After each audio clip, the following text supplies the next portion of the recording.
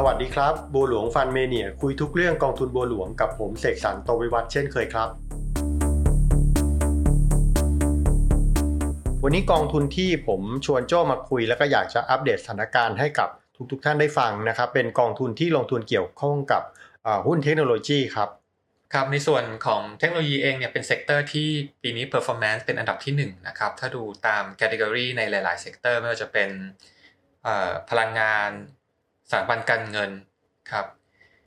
สื่อสารอะไรก็แล้วแต่เทคโนโลยีเนี่ยปีนี้ได้รับอานิสงส์จากเพิ่มขึ้นนะครับจากเรื่องสถานการณ์โควิด -19 ที่เร่งกระบวนการที่มีการค้นพบนวัตกรรมต่างๆในของการ research and development นะครับไม่ว่าจะเป็นทางที่เกี่ยวกับทางการแพทย์เองนะครับทาง biotechnology เองในเรื่องของหมวดการสื่อสารมี 5G ครับมี foldable เคยไปถึงจอที่พับได้นะครับรวมถึงการเข้ามามีส่วนร่วมในชีวิตประจำวันเรามากขึ้นจริงๆถ้าพูดถึงกลุ่มหุ้นเทคโนโลยีนะครับมันไม่ได้เกิดขึ้นหรือว่ามันไม่ได้เพิ่งมาขึ้นในช่วงโควิดถ้าดูกันจริงๆแล้วเราพบว่าตั้งแต่ปีที่แล้วเนี่ยนะครับเป็นหุ้นกลุ่มที่มาเรื่อยๆนะครับในช่วงที่มีสงครามการค้าเองหรือว่ามีปัจจัยต่างๆที่กดดัน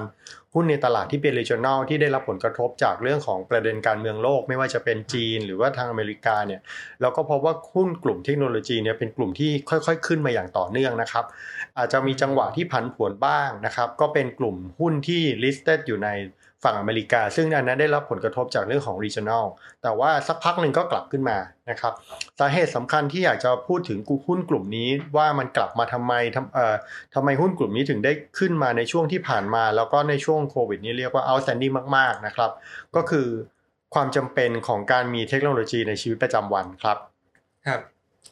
ในช่วงที่เศรษฐกิจชะลอตัวลงแต่หุ้นกลุ่มนี้กลับมีรายได้เพิ่มขึ้นกำไรสุทธิเติบโตขึ้นนี่คือเป็นหัวใจอันหนึ่งครับรายได้เพิ่มขึ้นแล้วก็มันมี area หลายๆอย่างที่นักลงทุนเนี่ยมองหาโอกาสเติบโตภายใต้เศรษฐกิจโลกที่ชะลอตัวซึ่งหุ้นตัวนี้ตอบโจทย์ได้เป็นอย่างดีคือถ้าเราไปดูนะครับในช่วงตั้งแต่โควิดเนี่ยอันนี้จะเห็นภาพชัดถึงความจำเป็นของเทคโนโลยีเราพบว่าในวันที่เศรษฐกิจมีปัญหานะครับเศรษฐกิจของแต่ละประเทศถ้าเราวัดกันด้วย GDP เราจะพบว่าหลายๆประเทศเนี่ยถูกโควิดช็อกนะครับไม่ว่าจะเป็นประเทศไทยที่ไม่สามารถต้อนรับนักท่องเที่ยวได้หรือว่าการส่งออกมีปัญหาหรือหลายๆประเทศที่เป็นประเทศสำคัญนะครับที่พึ่งพานักท่องเที่ยวอย่างเช่นญี่ปุ่นเองก็ได้รับผลกระทบเนื่องจากโควิดรอบเนี้ยต้องบอกว่าโควิดรอบนี้ส่งผลต่ออุตสาหกรรมหลายๆอุตสาหกรรมโดยที่ทำให้การกระจายการลงทุนในหุ้นหลายๆประเภทเนี่ยนะครับแทบจะไม่ได้ช่วยอะไรเพราะว่าทุกๆประเภทโดนหมดยกเว้นกลุ่มเดียวที่เป็นกลุ่มที่ยังต้านทานอยู่ได้นั่นคือกลุ่มเทคโนโลยีนะครับ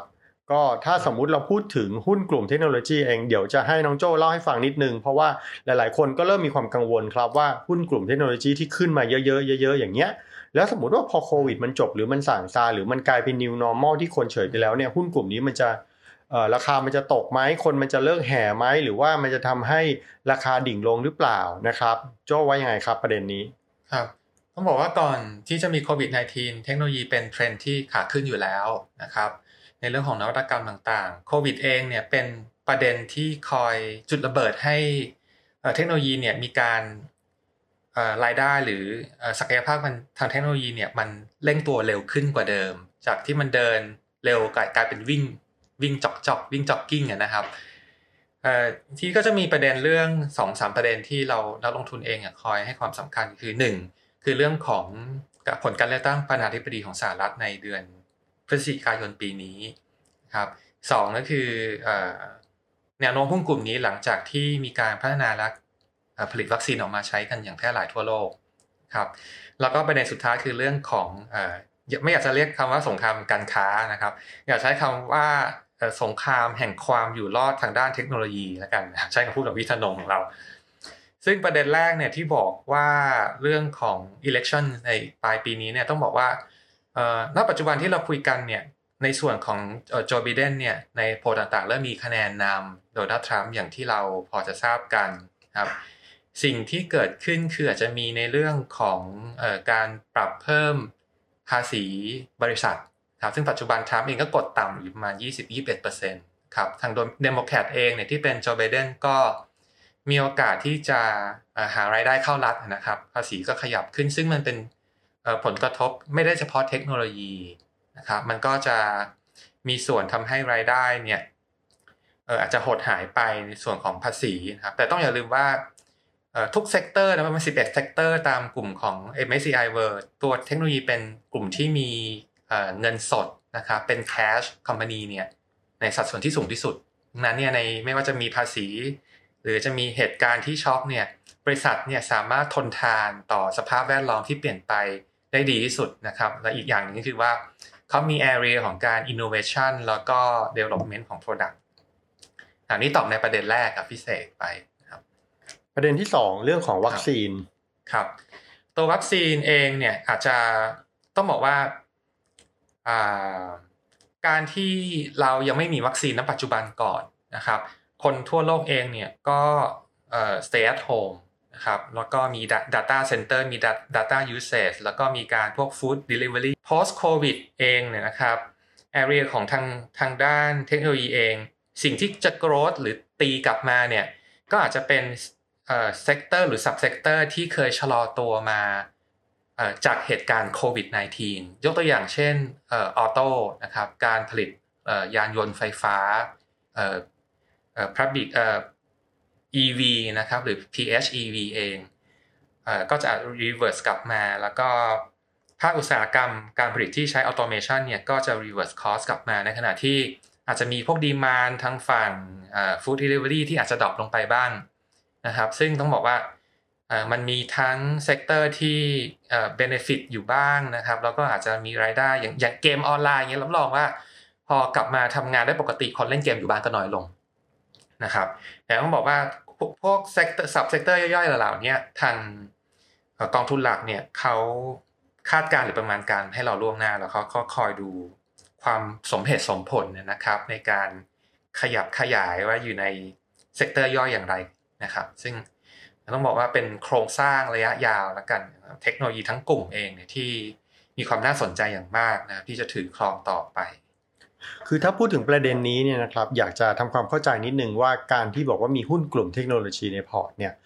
หุ้นกลุ่มนี้มันมีเยอะนะครับมีหลากหลายประเภทมากเลยอย่างโจ้เล่าให้ฟังว่าเหมือนกับว่าถ้าโควิดเนี่ยบางกลุ่มจะดีนะครับปีนี้เรารู้จักแอปพลิเคชันใหม่ๆเยอะนะครับที่ช่วยในเรื่องของการทำงานที่เราไม่เคยใช้ไม่ว่าจะเป็นเรื่องของ Zoom Meeting Team นะครับหรือว่าจะเป็นแอปต่างๆที่คอยช่วยเหลือหรือว่าแอป Entertain เองนะครับอย่างที่เรารู้จักกันดีอยู่แล้วก็มียอดเพิ่มขึ้นเนื่องจากมี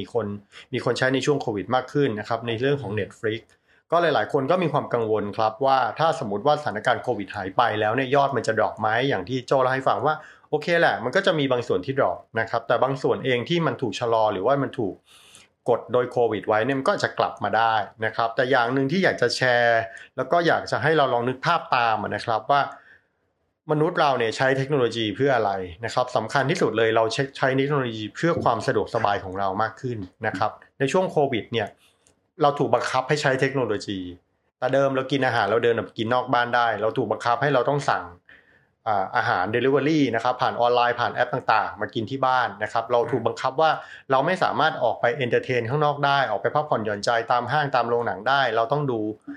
Netflix เราต้องดูออนไลน์ทีวีต่างๆนู่นนี่นั่นมากมายเราไม่อาจจะไปพบปะสังสรรค์เพื่อนได้แต่เราสามารถจอยมีตติ้งกันผ่านออนไลน์ได้นะครับซึ่งหลายๆอย่างเนี่ยผมเรียนว่ามันทำให้คนเกิดความรู้สึกเคยชินแล้วก็เกิดความสะดวกสบายขึ้นแน่นอนแหละถ้าโควิดมันหายไปนะครับเราก็กลับมาพบปะเพื่อนฝูงได้นะครับแต่ว่าสิ่งเหล่านี้มันเป็นความสะดวกสบายบางครั้งเดิมเราไม่เคยคิดว่าเราจะเจอเพื่อนในลักษณะของการมีตติ้งออนไลน์เราก็อาจจะมีมีตติ้งออนไลน์ด้วยก็ได้ถ้าเราขี้เกียจออกไปเจอกันนะครับมันเป็นความสะดวกสบายที่เพิ่มขึ้นเพราะฉะนั้นอยากจะให้มองมุมว่าโควิดหายเทคโนโลยีมันไม่ได้หายไปนะครับแต่ว่ามันอาจจะมีบางส่วนที่ลดน้ำหนักลงมันก็จะมีการเปลี่ยนหน้าเปลี่ยนตาไปนะครับสำหรับประเด็นที่3เนี่ยที่เคยบอกว่าไม่ควรใช้คำว่าสงครามการค้านะครับควรใช้คำว่าสงครามแห่งความอยู่รอดทางเทคโนโลยีเป็นที่แน่นอนแล้วว่าทางสหรัฐและจีนเองเนี่ยเขามีความแข่งขันกันครับที่ต้องการความเป็นที่1ของโลกทางด้านนี้นะครับต้องบอกว่าหุ้นเทคโนโลยีปัจจุบันเองครับการเรียนรู้หรือนวัตกรรมเองส่วนใหญ่จะอยู่ในอเมริกาและอเมริกาก็ยังณปัจจุบันก็ยังเป็นมหาอำนาจทางเทคโนโลยีอยู่นะครับในส่วนของจีนเองเนี่ยก็จะเป็น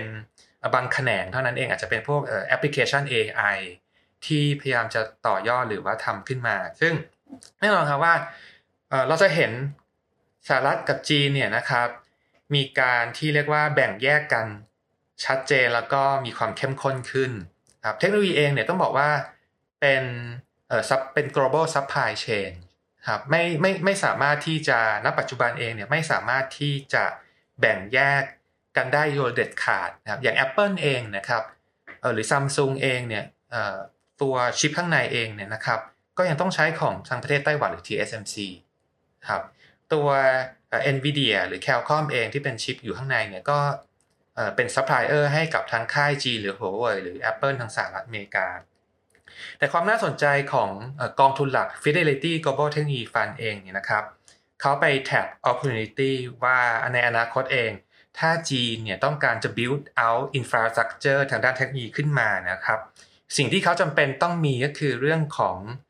พวกเครื่องมือเครื่องจักรที่ใช้ในการผลิตเซมิคอนดักเตอร์ตัวอย่างเช่นบริษัทKLA Tenco นะครับเป็นบริษัทของสหรัฐอเมริกาที่เป็นแม่แบบนะครับหรือแป้นพิมพ์เนี่ยนะครับเป็นเครื่องจักรเนี่ยใช้สำหรับในการผลิตอุปกรณ์ที่เกี่ยวข้องกับทางเซมิคอนดักเตอร์อีกทีหนึ่งครับซึ่งก็จะเป็น win-win situation ครับ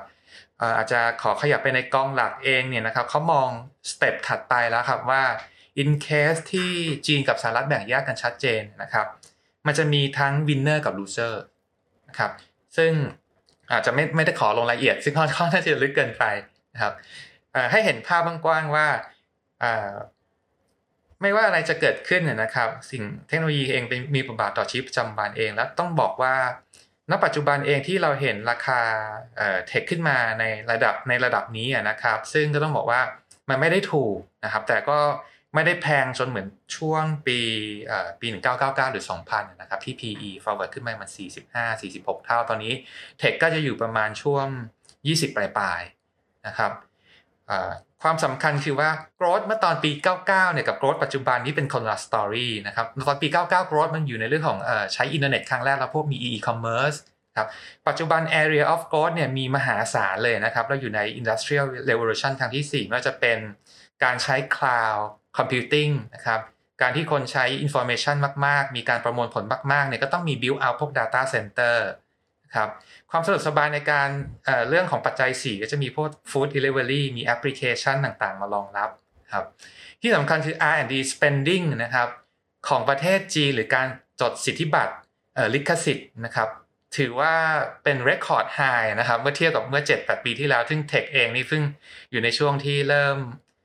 ฟื้นตัวนะครับแล้วก็ราคาแรลลี่ขึ้นมาอยู่เรื่อยๆมัน 7-8 ปีนะครับภาพมันก็จะไม่เหมือนกันดังนั้นการที่เรามอง valuation เพียงอย่างเดียวอาจจะไม่เหมาะสมครับสำหรับคนที่สนใจลงทุนในเทคโนโลยีเองเนี่ยเนื่องจากว่าเป็นหุ้นที่มีความผันผวนนะก็แนะนำให้ลงทุนต่อเนื่องทุกๆเดือนครับถ้าพูดถึงหุ้นเทคโนโลยีเนี่ยนะครับมันปัจจุบันในประเทศไทยเราแทบจะไม่มีหุ้นกลุ่มนี้แหละการลงทุนโดยตรงเนี่ยเราไม่มีแต่ว่าถ้าเราอยากลงทุนเราจะทำผ่านธุรกิจเรียกผ่านกองทุนนะครับพวกกองทุนต่างประเทศซึ่งต้องเรียนว่าในประเทศไทยมีกองทุนเทคโนโลยีอยู่หลาย10กองทุนนะครับแล้วก็แต่ละกองทุนจะมีคาแรคเตอร์มีหุ้นกลุ่มมีนโยบายการเลือกที่จะแตกต่างกันนะครับอันนี้เป็นประเด็นสำคัญซึ่งนักลงทุนที่จะลงทุนในหุ้นกลุ่มเทคโนโลยีไม่ใช่แค่ไปดูว่ากองไหนดีกองไหน performance ดีแล้วไปลงในกองนั้นไม่ใช่แล้วคุณต้องดูด้วยเพราะว่าในแต่ละกองมีนโยบายแล้วก็มีคาแรคเตอร์ของหุ้นที่แตกต่างกันนะครับเดี๋ยวให้น้องโจ้เล่าถึงตัว B Innotech หรือกองของบัวหลวงเองว่าคาแรคเตอร์ของหุ้นเราเป็นยังไงครับครับตัวถ้าตาม Morningstar Style นะครับกอง B Innotech ถือทิลไปทางหุ้น value ก็คือไม่ไป chasing momentum คือเลือกหุ้นที่มีราคาเหมาะสมนะครับคือคาดหวังในเรื่องของ PE multiple ขึ้นแล้วก็1คือต้องมี strong balance sheet ครับคือมีงบการเงินแข็งแกร่งแล้วก็มีearning growth เนี่ยที่มีความคาดหวังในอัตราที่สูงนะครับสไตล์คืออาจจะเป็นกึ่ง value นะครับแต่ด้วยความที่ว่าทาง Fidelity Global Technology Fund เองนะครับกลยุทธ์ในการลงทุนมองว่าผลิตภัณฑ์และบริการต่างๆที่จะเข้ามาใช้อยู่ในทั้งconsumer และก็ industrial sector ในอนาคตรวมถึง corporate ในทุกภาคสถาบันการเงินนะครับทางโรงพยาบาล ทางกลุ่มอุตสาหกรรมทางกลุ่มค้าปลีกนะครับเขามองเอฟเฟกต์หรือ Impact ต่อในทุกๆกลุ่มนะครับดังนั้นหุ้นที่เขาเลือกเองเนี่ยก็จะมีทั้งหุ้นที่เป็น growth นะครับซึ่งมีสัดส่วนประมาณ 60% ของ portfolio อย่างเช่นพวก Google นะครับที่มี search engine มีการใช้อินเทอร์เน็ตเยอะขึ้นนะครับอีกประมาณ 20-30% เนี่ยก็จะเป็นหุ้นต่างวัฏจักรและพวกอย่างเช่นพวก semiconductor ที่มียอดขายหรืออุปสงค์เนี่ยเริ่มเพิ่มขึ้นแล้วนะครับ supply เริ่มเบาบางแล้วก็จะมีการฟื้นตัวกลับขึ้นมาครับพวก semiconductor พวกบริษัท Samsung ที่อยู่ใน top 5 holdingคือโดยกล่าวโดยสรุปนะครับตัว B Innotech เนี่ยเป็นกองที่ลงทุนอยู่ในกองทุนหลักนะครับที่บริหารโดย Fidelity ที่น้องโจเล่าให้ฟังนะครับซึ่ง Fidelity เนี้ยกองทุนกองเนี้ยเขาบริหารจัดการโดยเขาไม่ได้เฉพาะเจาะจงว่าเขาจะเลือกหุ้นลักษณะของ AI growth แต่ว่าหุ้นเนี่ยเป็นลักษณะที่มีธุรกิจที่แข็งแกร่งนะครับงบการเงินที่ดีแล้วก็เป็นหุ้นที่เกี่ยวข้องกับเทคโนโลยีที่เกี่ยวข้องกับชีวิตประจำวันของเรานะครับจะว่าอย่างนี้ก็ได้ครับถ้าอยากจะแบ่งตามธีมนะครับก็มีธีมที่หลากหลายมากเลยนะครับไม่ว่าจะเป็นธีมที่เป็น digitization นะครับ cloud computing AI ครับ machine learning นะครับ EV ครับรวมถึง 5G infrastructure build out ครับตัวที่ลงทุนเยอะที่สุดณปัจจุบันเนี่ยจะเป็นกลุ่มของพวก smartphone display แล้วก็ cloud computing นะครับที่เห็นรายได้ณปัจจุบันซึ่งเขาจะค่อยๆ trim หรือ